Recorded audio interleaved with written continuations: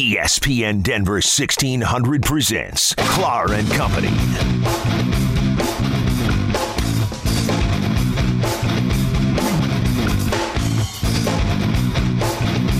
Don't fret, guitar lovers. It's our intro music this week for Broncos Blast. I think my wife's programming the music on it. Yeah. Loves this song. Broncos correspondent Ian St. Clair joins us next. Follow him at Ian St. Clair at Mile High Report. Broncos fans want to believe they have the defense to build upon as a platform. Is that reasonable after giving up a 20-0 lead late against the Vikings last week? We'll get to that in just a second, but after we tell you that this week we are brought to you by Broncos Blast by Framed Art. And check them out on Twitter this week. I enjoyed this. They have 1945. I'll ask Knudsen if he knows who played in that World Series. I wasn't around yet. You were, but framed. Not quite. Not yet for 4 years. World Series program tickets, bank draft for the Tigers Cubs World Series. Check out all the things they can do. It is time to bring your holiday framing into Framed Art before they run out of time, so they can get it back in time for gift giving and not just sports. Just cherish your happiest moments, weddings, family pictures, all of that stuff. They've got some great stuff up there. Also at Framed Art on Twitter or on Facebook. Framed Art 3065 South Broadway. Framers to all the colleges and pros around town. Personal and sports memorabilia. Fine Art 3065 South Broadway. And by Stoney's Bar and Grill. The best time of year would be a sports fan. Pro and college football hitting the home stretch, plus hockey and hoops have started. You can catch all the game action at Stoney's Bar and Grill, 11th and Lincoln, in the heart of downtown. And Stoney's Uptown, 1035 17th Street, just west of Park Avenue. A combined 88 big screen TVs will show you every game. And Stoney's Uptown, the home for Husker football. Nebraska fans today against Maryland, maybe. Every game day, pregame, postgame, every game is on at Stoney's Bar and Grill and Stoney's Uptown. Check them out. All right, and on that note, we welcome in our buddy, our Broncos correspondent weekly in this segment at 8:30, Ian St. Clair. Good morning, Ian. Good morning, guys. Can't complain about being let in with Alien Ant Farm. I was going to say, you and my wife like that song. For that. I find that on my iPod. I said, I didn't put this here. And she goes, oh, I did. What is it, Alien Ant Farm. His name. Ant Farm. Yeah. That's a remake of a Michael Jackson song, actually. Smooth Criminal. Uh-huh. Michael Jackson song, yeah. So okay. They rocked it up. So I've got a question for you. Start off, and then we'll get to other stuff like the allegations that Vic Fangio, the Godfather, is mean. He's a meanie, as you put it. Is it reasonable for Bronco fans to believe they have the defense here as a platform to build upon for future playoff contention when they give up a 20-0 lead against only the second top half offense that they've faced all season? I think so. I think this is one of those double-edged swords where, as you guys remember, one of my keys going into the game was to shut down Dalvin Cook. Yep. They shut down Dalvin Cook. They held him to 26 yards rushing. Yep. So when you do that, in most instances, you're probably going to win. But at the same point, given the injuries that they have on defense, and I still think that this is a team and guys on defense still figuring it out, still figuring out the system. So there's still going to be hiccups from time to time. And I think you have a head coach in Vic Fangio, who in his first run as a head coach is still figuring out how to get his feet under him as a head coach. Now, does that excuse giving up a 20-point lead in the fourth quarter? Heck no, it doesn't. But the double-edged sword that I mentioned, you have to give credit to the Minnesota Vikings. They made the adjustments at halftime and then in the second half. And Kirk Cousins and that offense played incredibly well. It reminded me of that Monday night game in 2012 when Peyton Manning and the Broncos were down 24-0, and they come out in the second half and just steamroll and score 35 unanswered points. So there's times that it's going to happen, and it unfortunately for the Broncos happened. And I think a big part of that was the Vikings were playing at home. I wonder if they're able to do that if that game was played in Denver. Well, so not like the Broncos haven't lost leads in Denver either late in the year. But no, I think you're right on the button. It's not unusual in the NFL to see a team get out to a big lead and then coast and the other team mounts to come back. The difference was a lot of times those teams are able to finish, come back and win a close game at the end. And the Broncos were one play away from winning that game. We wouldn't be having this conversation if they win that game. Exactly. I hate to say this. And it wasn't as bad as it looked. Yeah, I totally agree. I think in terms of the offense, I think offensively, when I say the coaches are getting their feet under them still, I think Rich Scangarello is still doing that. I mean, I think we can take those reverse runs with Noah Fant and toss them into the garbage and never see them again. That was the first play of the season, wasn't it? Didn't they run that the very first play in Oakland? Yeah. Yes, it was. Start to finish, it hasn't worked.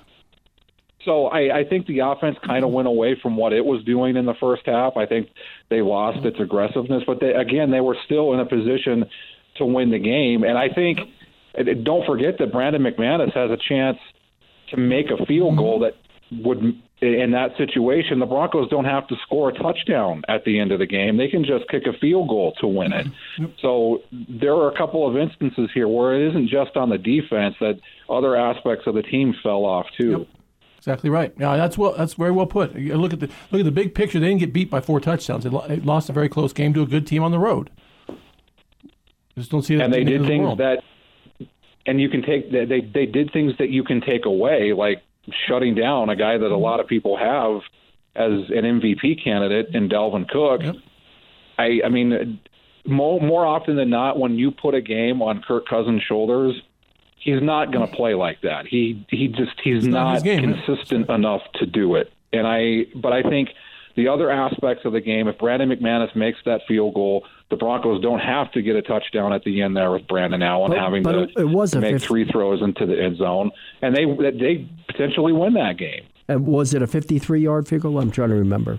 I'm thinking it was 48. I think it was. I have to look at my notes. It was long 40, maybe in the low 50s, but it's a kick it's indoors. One that he needs to make. I could just as easily believe, and I think it's great what you guys are saying, and everybody's feeling better who's listening, who's a Bronco fan.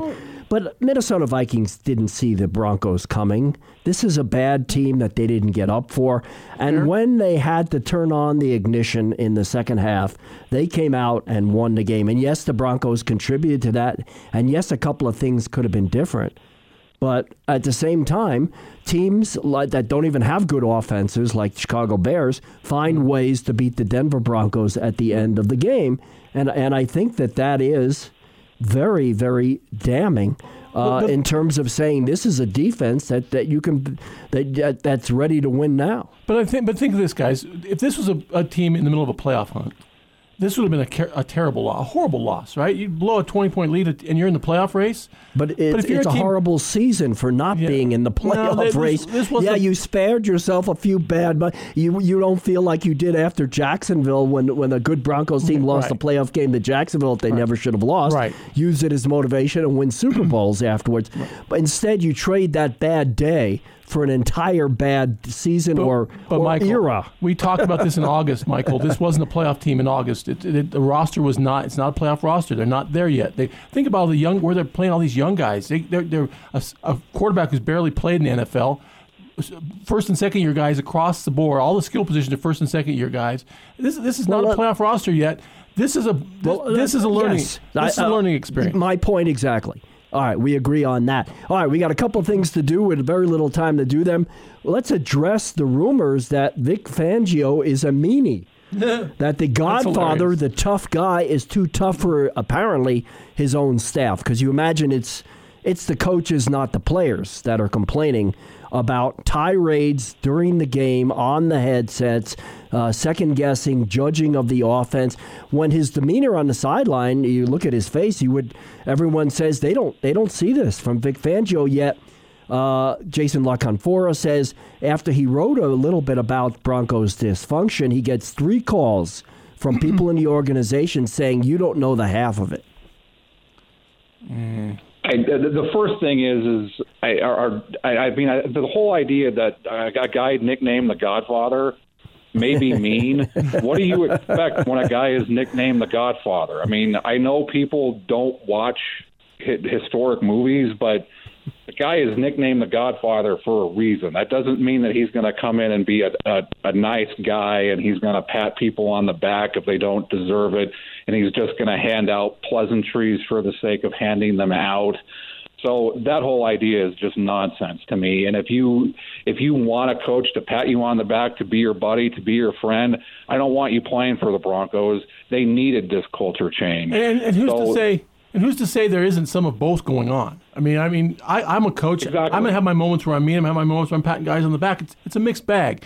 Mark Johnson, who's a baseball coach at Cherry Creek, told me once, he says, as a coach, especially with kids, make it a positive sandwich. Tell them something good, tell them what's wrong, you got to fix it, tell them what's something good again. But they're going to remember the bad thing. And they're going to say, he yelled at me, he was mean to me. Listen, how many losing locker rooms are all flowers and roses and happiness when you show up to work? I mean, obviously, losing wears on people. It makes people short-tempered and all that. To me, it's a complete non-story. It's normal. It's typical. And the whole thing, to my point, is so he wants you to be better. You should want a coach to make you better. And in terms of complaining about the day off that you have and it's Monday instead of Tuesday, well, have you really earned a day off over the last 3 years? Good point. Hey, let's get to your prediction, your analysis on the Buffalo game.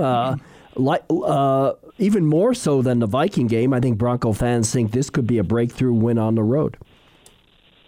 I think I don't think the Broncos are as bad as their record indicates, but I don't think the Bills are as good as their record indicates. I think the Bills are a beatable team. I think the problem with this is the game is on the East Coast, and it's in Buffalo, where the Broncos are 11-13 all time against the Bills, and they struggle in East Coast games, in the early game.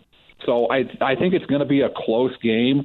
I think if the Broncos are able to make Josh Allen try to beat them, so they shut down the Bills' running game and they make the Bills one-dimensional and they get Josh Allen to get happy feet and start to feel the pressure, whether it's coming from Shelby Harris up the middle or Von Miller and Malik Reed on the outside, that's what they need to do. My concern is, does the secondary have the speed to keep up with a guy like John Brown? Because we saw what happens with Stefon Diggs if he's allowed to get over the top. And I wonder if that's what the Bills are going to look to do against the secondary. So I think it's going to be a close game. I think it's there for the Broncos to win, but I don't think they're able to overcome all of them to leave Orchard Park with a win. So I think the Bills are going to get the 16-13 win. Good, close, tight game. Another heartbreaking loss for Bronco fans. It's a lesson. It's a lesson, not a lot. It's a we'll lesson. read your winners and losers, pros and cons in Mile High Report. Listen to your podcast following the Buffalo game, and who knows? Maybe the Broncos surprise this weekend. Ian, thank you very much. Thanks, Ian. Thanks, guys. All right. Ram Roundup, Kelly Lyle is next, Coloradan.com. Mike Bodwell has struggled in trophy games, and he did again.